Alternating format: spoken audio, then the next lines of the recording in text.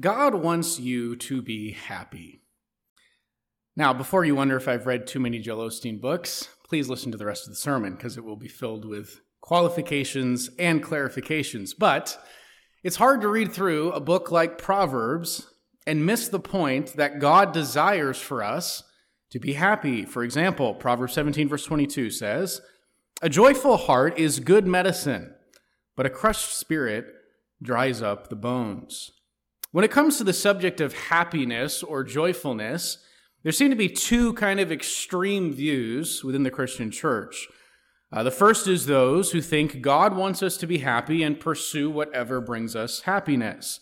Basically, we can do, or should do even, whatever we want and not really worry about whether or not God approves because, after all, God desires my own happiness more than anything. So that's one view, and I'll point out throughout the sermon that I think that's a very wrong view and that actually has several false premises. More on that later.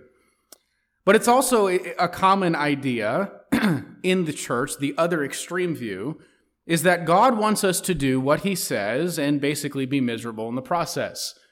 These folks seem to view Christianity as simply a list of thou shalts and thou shalt nots. Being a good, committed Christian means restricting your freedom to do as you please. We're supposed to sacrifice, lay down our lives for the Lord, and often such a view sort of treats Christianity as a duty, a bondage, rather than a joy.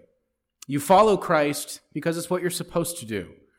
And while there is truth in some of these ideas, again, I think this perspective misses the mark of what Scripture actually teaches on the subject of happiness. And so with all of this in mind, let's see what is the biblical teaching on happiness, with a focus particularly on what Proverbs teaches. Before we get there, though, we need to go back to the beginning. As with so much in Scripture, it helps to start in the early chapters of Genesis. Back in Genesis 1 and 2, we have the story of creation. God creates light and darkness, land and sea, plants and animals, the sun, moon, and stars, and then at the end of all of his creation, he makes man. Adam was given an elevated position above the rest of creation to subdue the world and rule as God's representative on earth. That's part of what it means to be the image of God. Adam was also given Eve as a helper, since God said it wasn't good for man to be alone. He knew that we needed companionship and friendship, human relationships, and so he created Eve. And God placed Adam and Eve in the Garden of Eden. All of their needs were met. They had food all around them, rivers flowing through this garden. Everything, God said, was very good. God wanted them to be happy.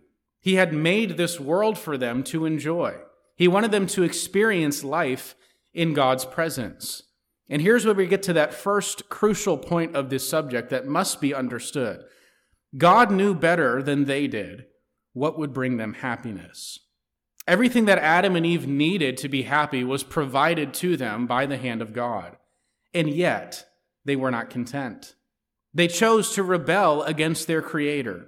They ate from the tree of the knowledge of good and evil because they found it desirable, meaning they thought that by taking that fruit, by eating the thing that God had told them not to, it would somehow improve their quality of life. It would make them wise. They would be like gods. And so they took the fruit and they ruined all of the blessing and the joy that they had in Eden. All of a sudden, you see them experiencing fear and insecurity for the first time. Pretty soon, you find them blaming each other for their actions. Their relationship with God, their relationship with each other would never be the same. Here was this fruit, this thing that they thought would make them happier, and instead, it ruined everything for them, just like God had told them that it would. And so it's true that God wants us to be happy, but that doesn't mean we should do whatever we think will bring us happiness, because ultimately, we don't really know what will make us happy. God knows better than we do. Often the things that we think will bring us happiness, like Adam and Eve did with that fruit, end up bringing sorrow in the end. And so let's look now at what Proverbs has to say on this subject. First of all, you have Proverbs 17, verse 22, which we read just a moment ago. A joyful heart is good medicine, but a crushed spirit dries up the bones. It is good and healthy for us to be joyful. Proverbs 18 verse 14 says, "A man's spirit will endure sickness, but a crushed spirit who can bear?" Now, this proverb is calling what we would term today depression. The point being that you can endure physical sickness and be okay, but if your spirit is crushed, even the will to live is gone. God doesn't want us living with a crushed spirit. He desires that we would experience true joy. Now, that kind of ultimate happiness cannot be found in a life of sin. It is true that there is pleasure in sin for a time, but in the end it leads to pain. Proverbs 5 verse 22 says, "The iniquities of the wicked ensnare him. He is held fast in the cords of his sin." Sin becomes captivity. It promises more than it delivers. Sin entices us by saying that it has some great thing to offer, something appealing to us, but then it disappoints us in the end. Sort of like when somebody gives you a chocolate chip cookie and you're all excited. Chocolate chip cookies, of course, one of the greatest things in creation. And you take a bite, you're ready for that amalgamation of flavors to hit your taste buds, and then the realization hits you, it is not a chocolate chip cookie, it is an oatmeal raisin cookie. Sin is something like an oatmeal raisin cookie. It always looks better than it is in reality. It makes promises that it fails to deliver. And so in our pursuit of happiness by way of sin, we end up only finding disappointment. Proverbs 29 verse 6 says, "An evil man is ensnared in his transgression, but a righteous man sings and rejoices." So when we say that God wants us to be happy, what I mean by that is true happiness, not the false happiness offered by a life of sin. Now, there are many things in life that we think will bring us happiness, just like Adam and Eve thought that that fruit would somehow improve their life. We can chase happiness in all sorts of different directions. Proverbs 15 verse 21 says, "Folly is a joy to him who lacks sense, but a man of understanding walks straight ahead." In other words, there are foolish people in this world who pursue happiness through folly, and they think that that's the best there is to life.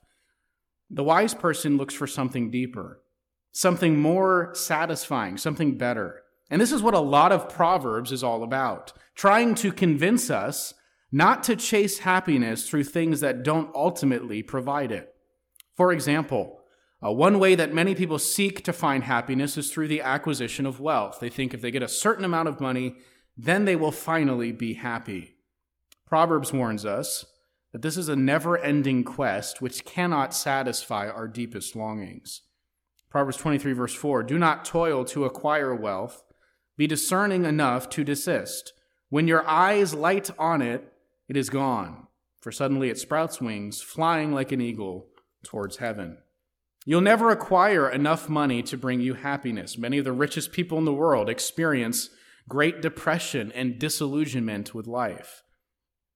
Others seek to find happiness through things like drugs or alcohol, thinking that an escape from reality, the harsh realities of life, is what is needed to find happiness. Proverbs again warns that such a lifestyle leads to more sorrow and more suffering in the end. Proverbs 23, verse 29 and following, "Who has woe? Who has sorrow? Who has strife? Who has complaining? Who has wounds without cause? Who has redness of eyes? Those who tarry long over wine, those who go to try mixed wine. Do not look at wine when it is red, when it sparkles in the cup and goes down smoothly. In the end, it bites like a serpent and stings like an adder. Your eyes will see strange things, your heart utter perverse things. You'll be like one who lies down in the midst of the sea, like one who lies on the top of a mast. They struck me, you will say, but I was not hurt. They beat me, but I did not feel it. When shall I awake? I must have another drink." Proverbs warns us about pursuing these things not as a restriction on our freedom, but because they don't bring true happiness. It's like God is trying to tell us, don't chase after these things, not because I'm wanting something negative for you, but because I know that they will not make you as happy as you think they will. Just as God wasn't trying to restrict the blessing and the freedom and the pleasure of Adam and Eve when he told them to avoid eating that fruit. The whole point of the command was for their benefit.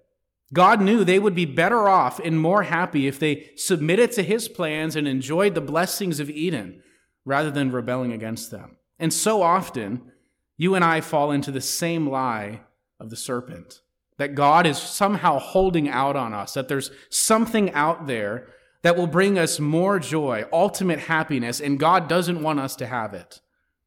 Some people seek happiness through money, others through possessions. Some chase after happiness through drunkenness, and others seek happiness through sexual exploits. Again, Proverbs tells us that this will also fail to ultimately satisfy us. Proverbs 7, verse 1. My son, keep my words and treasure up my commandments within you. Keep my commandments and live. Keep my teaching as the apple of your eye. Bind them on your fingers, write them on the table of your heart. Say to wisdom, you are my sister, and call insight your intimate friend, to keep you from the forbidden woman, from the adulteress with her smooth words.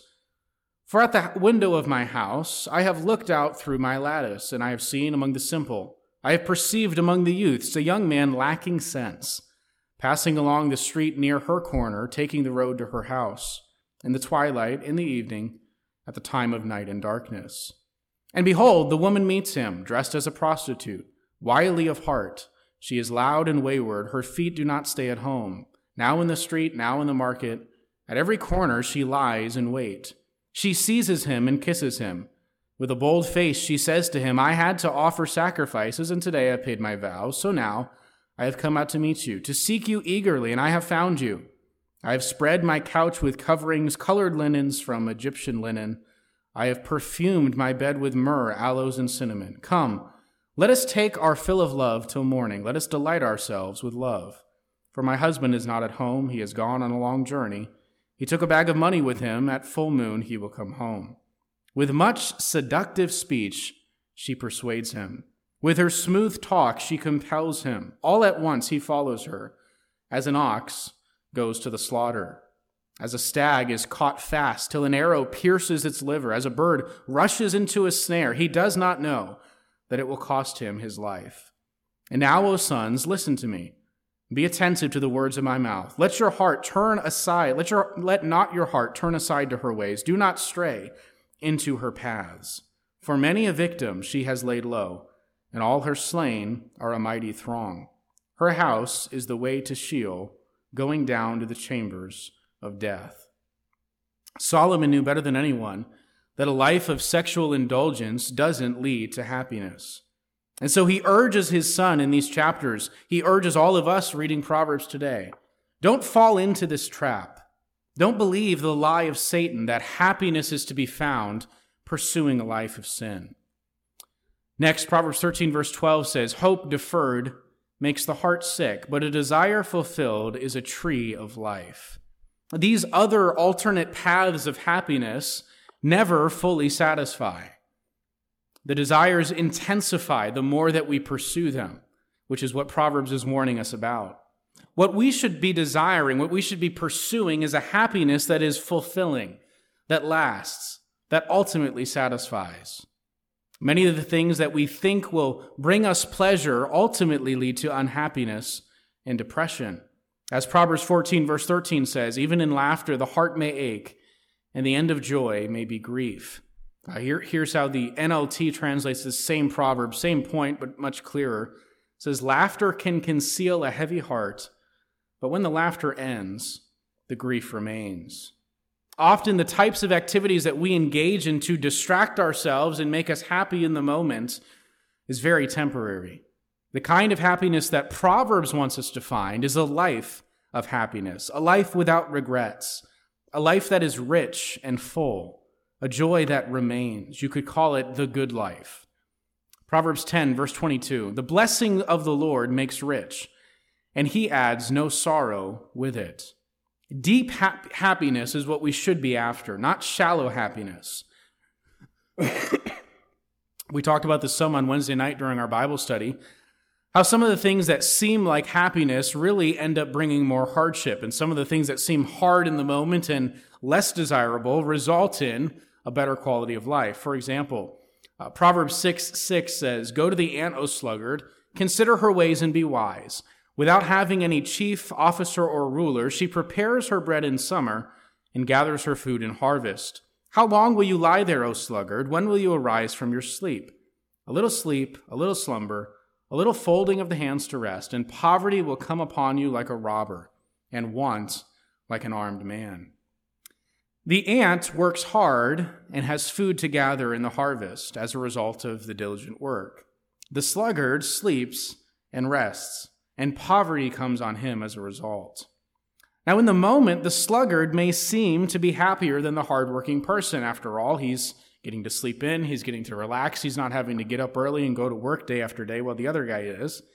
But if you zoom out, if you look at the totality of their life, you see who ends up suffering as a result of their poor choices and who actually is living a life of happiness.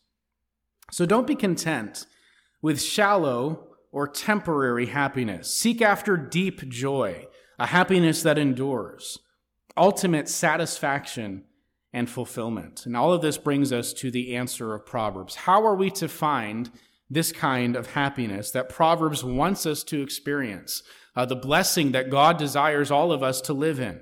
How do we find this? Or another way to ask the question, what is the good life according to Proverbs? And the answer is wisdom. That is the path to true happiness. Proverbs 3, verse 13 says, "Blessed is the one who finds wisdom, the one who gets understanding. For the gain from her is better than gain from silver, and her profit better than gold. She is more precious than jewels, and nothing you desire can compare with her. Long life is in her right hand, and in her left hand are riches and honor. Her ways are ways of pleasantness, and all her paths are peace. She is a tree of life to those who lay hold of her. Those who hold her fast are called blessed." We're all seeking happiness. Some of us just don't know what it truly is. We think happiness is found in the things the world prioritizes. Proverbs tells us, forget all of that and seek different priorities. Chasing after happiness through sinful or worldly avenues is like spending your life climbing up a ladder only to find that it's been leaned up against the wrong building. Wisdom is the only path to true happiness. Proverbs 24, verse 13, "My son, eat honey, for it is good, and the drippings of the honeycomb are sweet to your taste. Know that wisdom is such to your soul. If you find it, there will be a future, and your hope will not be cut off." True joy, true happiness that lasts, is found in the way of godly wisdom, not the way of the world. This is the central teaching of Proverbs on the subject of happiness. Real happiness comes through making wise decisions. A series of wise choices made over a long period of time leads to a full and rich life of God's blessing. Now, with that understanding, here are 5 very practical pieces of advice that Proverbs gives us in our pursuit of true happiness. If you want to know, how do I experience joy? How do I experience the good life according to Proverbs? Here it is. First, meditate on the Word of God. Saturate your mind with Scripture. Proverbs 16, verse 20, "Whoever gives thought to the Word will discover good, and blessed is he who trusts in the Lord." True joy in life comes first through knowing God and His ways. Without that foundational knowledge, you'll end up chasing after all of the idols of this world that lead to disillusionment and dissatisfaction. A life that is guided by the principles of Scripture is a life of true joy. As Psalm 1 says, "Blessed is the man who walks not in the counsel of the wicked, nor stands in the way of sinners, nor sits in the seat of scoffers. But his delight is in the law of the Lord, and on his law he meditates day and night. He is like a tree planted by streams of water that yields its fruit in its season. Its leaf does not wither. In all that he does, he prospers." You see in this psalm that delighting in the word of the Lord, meditating on it day and night, is what leads to the good life. And in particular, regular reading and rereading of the book of Proverbs. Proverbs 22, verse 17 says, "Incline your ear and hear the words of the wise, and apply your heart to my knowledge. For it will be pleasant if you keep them within you, if all of them are ready on your lips." These passages are telling us that we ought to be very familiar with the Proverbs that we've been studying these last several months. Last night before I went to bed, I just read through the book of Proverbs. You can do this about an hour and a half. It doesn't really take that long. And I highly recommend it to you, especially having gone through the book as we have. You'll notice certain patterns, things will jump out to you that are particularly applicable to you wherever you're at in life right now. And we ought to be so familiar with these instructions and wisdom that they are ready on your lips. If you're that familiar with Proverbs, it will begin to direct your thinking, the decisions that you make. And the more that you walk down the path of wisdom, the more you will find fullness of life and happiness. Next, Proverbs says to learn to enjoy the simple pleasures of life. Proverbs 15, verse 15 says, all the days of the afflicted are evil, but the cheerful of heart has a continual feast. Better is little with the fear of the Lord than great treasure and trouble with it. Better is a dinner of herbs where love is than a fattened ox and hatred with it. You can live a life, a simple life, with the maximum joy possible. This is one of the lies of the world, the idea that you have to have this sort of extravagant, extreme lifestyle in order to find more and more happiness. Proverbs says that the good life is often a simple life. The cheerful of heart has a continual feast, even when there's only very little in his possession. When all he has is a dinner of herbs, but there's love there. There's peace there. There's joy there. That is the good life according to Proverbs. You can live a simple life with the maximum joy possible. In fact, often when you leave the country, you go outside of the United States, somewhere with a far lower standard of living, you'll meet people who are very poor.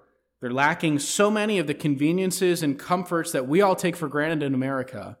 And you'll find that these people are as happy as can be. You've got kids in America with all the technology and the games and the toys that you can imagine. Meanwhile, the rates of depression and suicide are through the roof. Then you look at third world countries where kids only have a soccer ball and they're as happy as can be. And if we're honest, I think some of us adults are no different.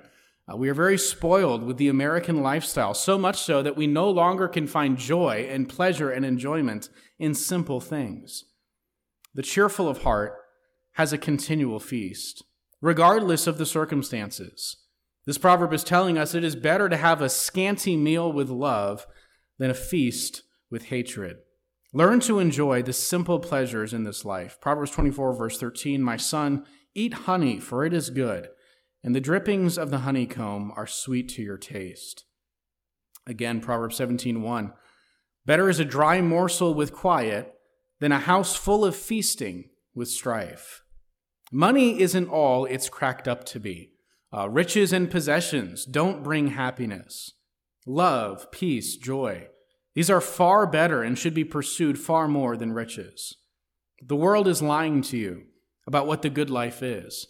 True joy, richness of life is often found in a very simple lifestyle. Next, Proverbs teaches us to prioritize our family. This has been very present in all of these Proverbs we've just looked at.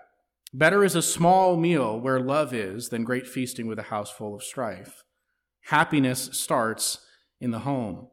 And so if you want to pursue happiness in a way that ultimately satisfies, begin by cultivating a good relationship within your family.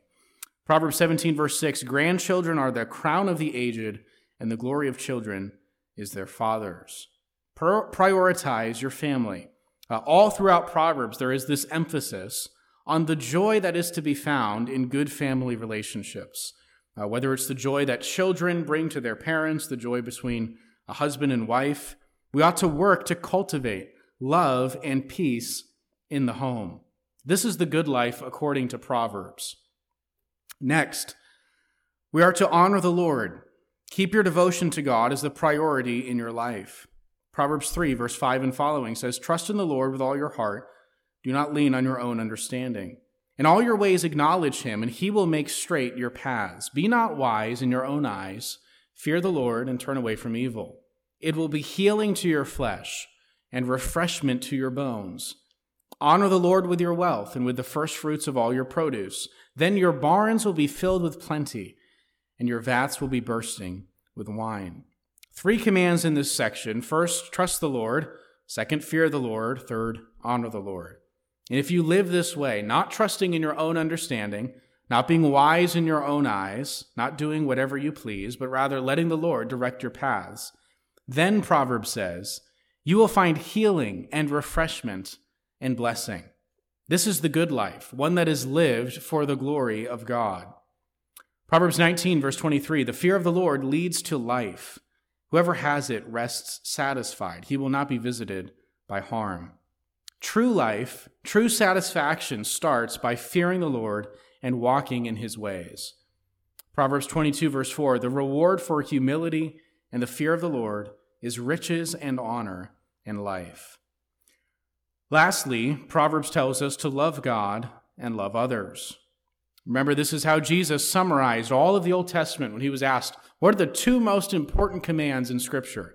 He said, love God with all your heart and love your neighbor as yourself. And Proverbs says that those who are pursuing these two commands, who are pursuing love for God and love for others, will find true life.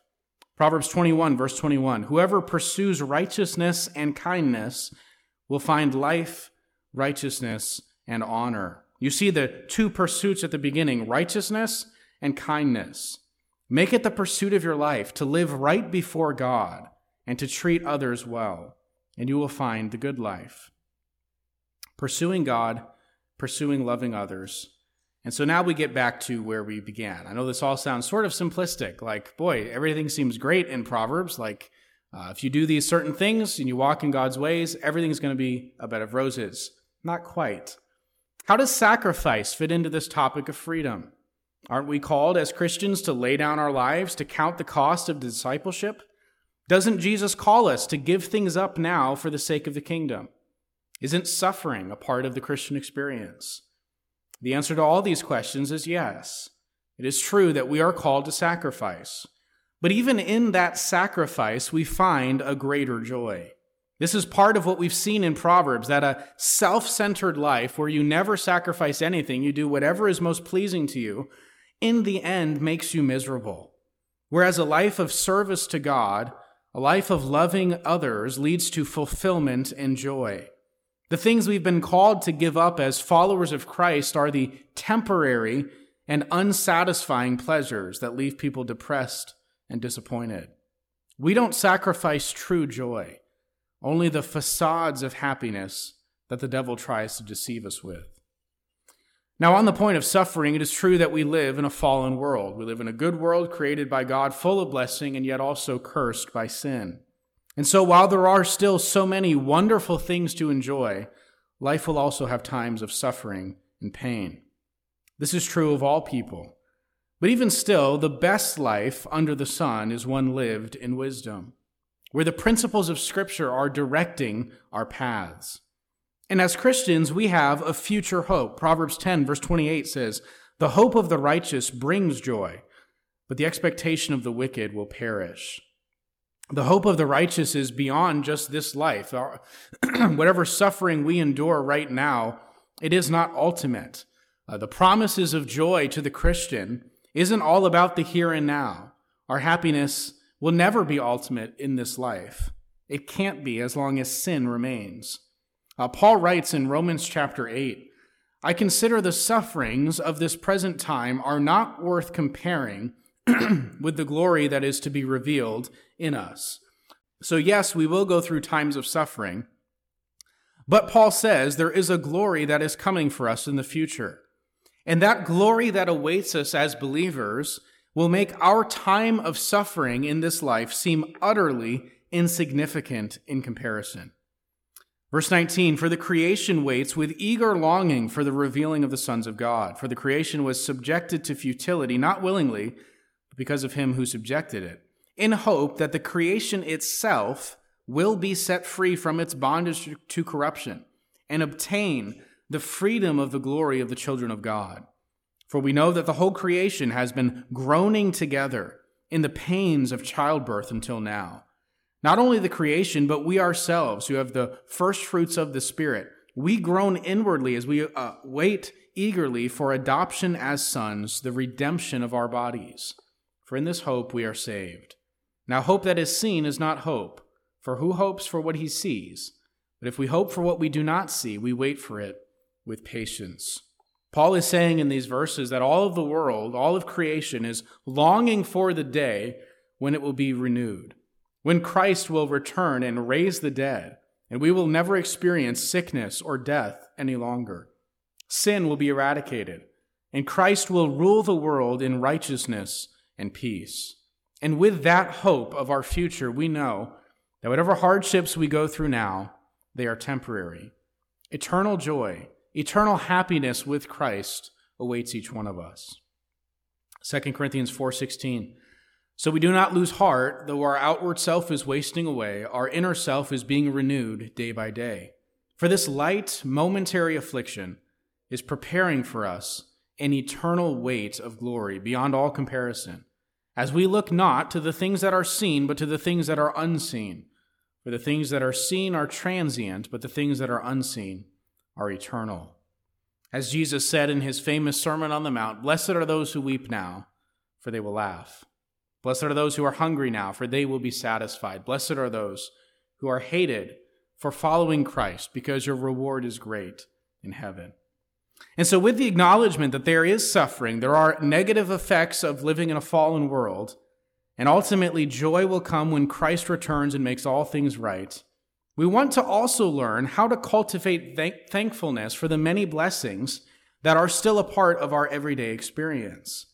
As Paul writes in 1 Timothy 6, "As for the rich in this present age, charge them not to be haughty, nor to set their hopes on the uncertainty of riches, but on God, who richly provides us with everything to enjoy." We as Christians need to develop a theology of enjoyment. Yes, we are to labor. We are to work for the Lord. Yes, we should worship God. We should live lives of obedience to his commands. But all of that should be done with joy, not obligation.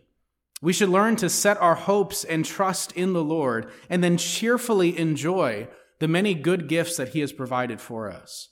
And here's where we correct that view we mentioned earlier, that the Christian life is all duty and all obligation and all sacrifice. Listen to what the Apostle John wrote in 1 John 5:3. "For this is the love of God, that we keep his commandments, and his commandments are not burdensome." This is a part of God's demonstration of his love to us, his commandments. That seems a little bit counterintuitive. You think of commandments as something that we have to do, but John says these are actually for our own benefit. And walking in his ways, following the commands of Christ, is not burdensome. Since Eden, all of us have had to fight the lies that God is holding out on us, that there's something better to be gained apart from obedience to him. But as we've seen, God knows best what will make us truly fulfilled and happy in this life. And that's what Proverbs is all about. We're coming to the end of our study of this book. In just a few weeks, we'll be finished with Proverbs. But as you think back on the various subjects that we've looked at, recognize that these principles of wisdom are being offered to you for your own benefit. These are not harsh rules that must be followed simply out of duty. These are things that will bless you if you learn to walk in these ways of wisdom. Proverbs 19, verse 8, "Whoever gets sense loves his own soul. He who keeps understanding will discover good." Your quality of life will improve as you begin to live out these principles of wisdom. This is a book, after all, of divine guidance from our Creator for our good. He knows better than you or I how to live life to the fullest, how to find true happiness. One more proverb, chapter 17, verse 24. "The discerning sets his face toward wisdom, but the eyes of a fool are on the ends of the earth." Fools think there's something else out there, something just on the horizon, something worth chasing after that will bring them ultimate joy. But Proverbs says, there is no greater joy than to be found in following the Lord and walking in the way of wisdom. God has given us so many good gifts in this world. You think about just the blessings of human life. God didn't have to make food taste good. He could have made it just bland and gross and something that would give us the energy and the sustenance that we need, but not be enjoyable. And yet he did. God didn't have to make nature so appealing. God didn't have to make laying on a sandy beach so relaxing. He didn't have to make a fresh coat of snow look beautiful. He didn't have to give us wonders like coffee or chocolate, even better when you combine them.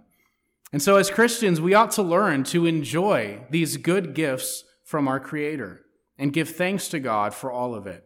Thank God for the beauty of the sunset, the pleasures of a hot cup of coffee on a cold morning. Give thanks for all things. Now, it seems only fitting at this point that we would do just that we would conclude our service by singing praise to the God from whom all blessings flow. So let's stand together and we'll sing.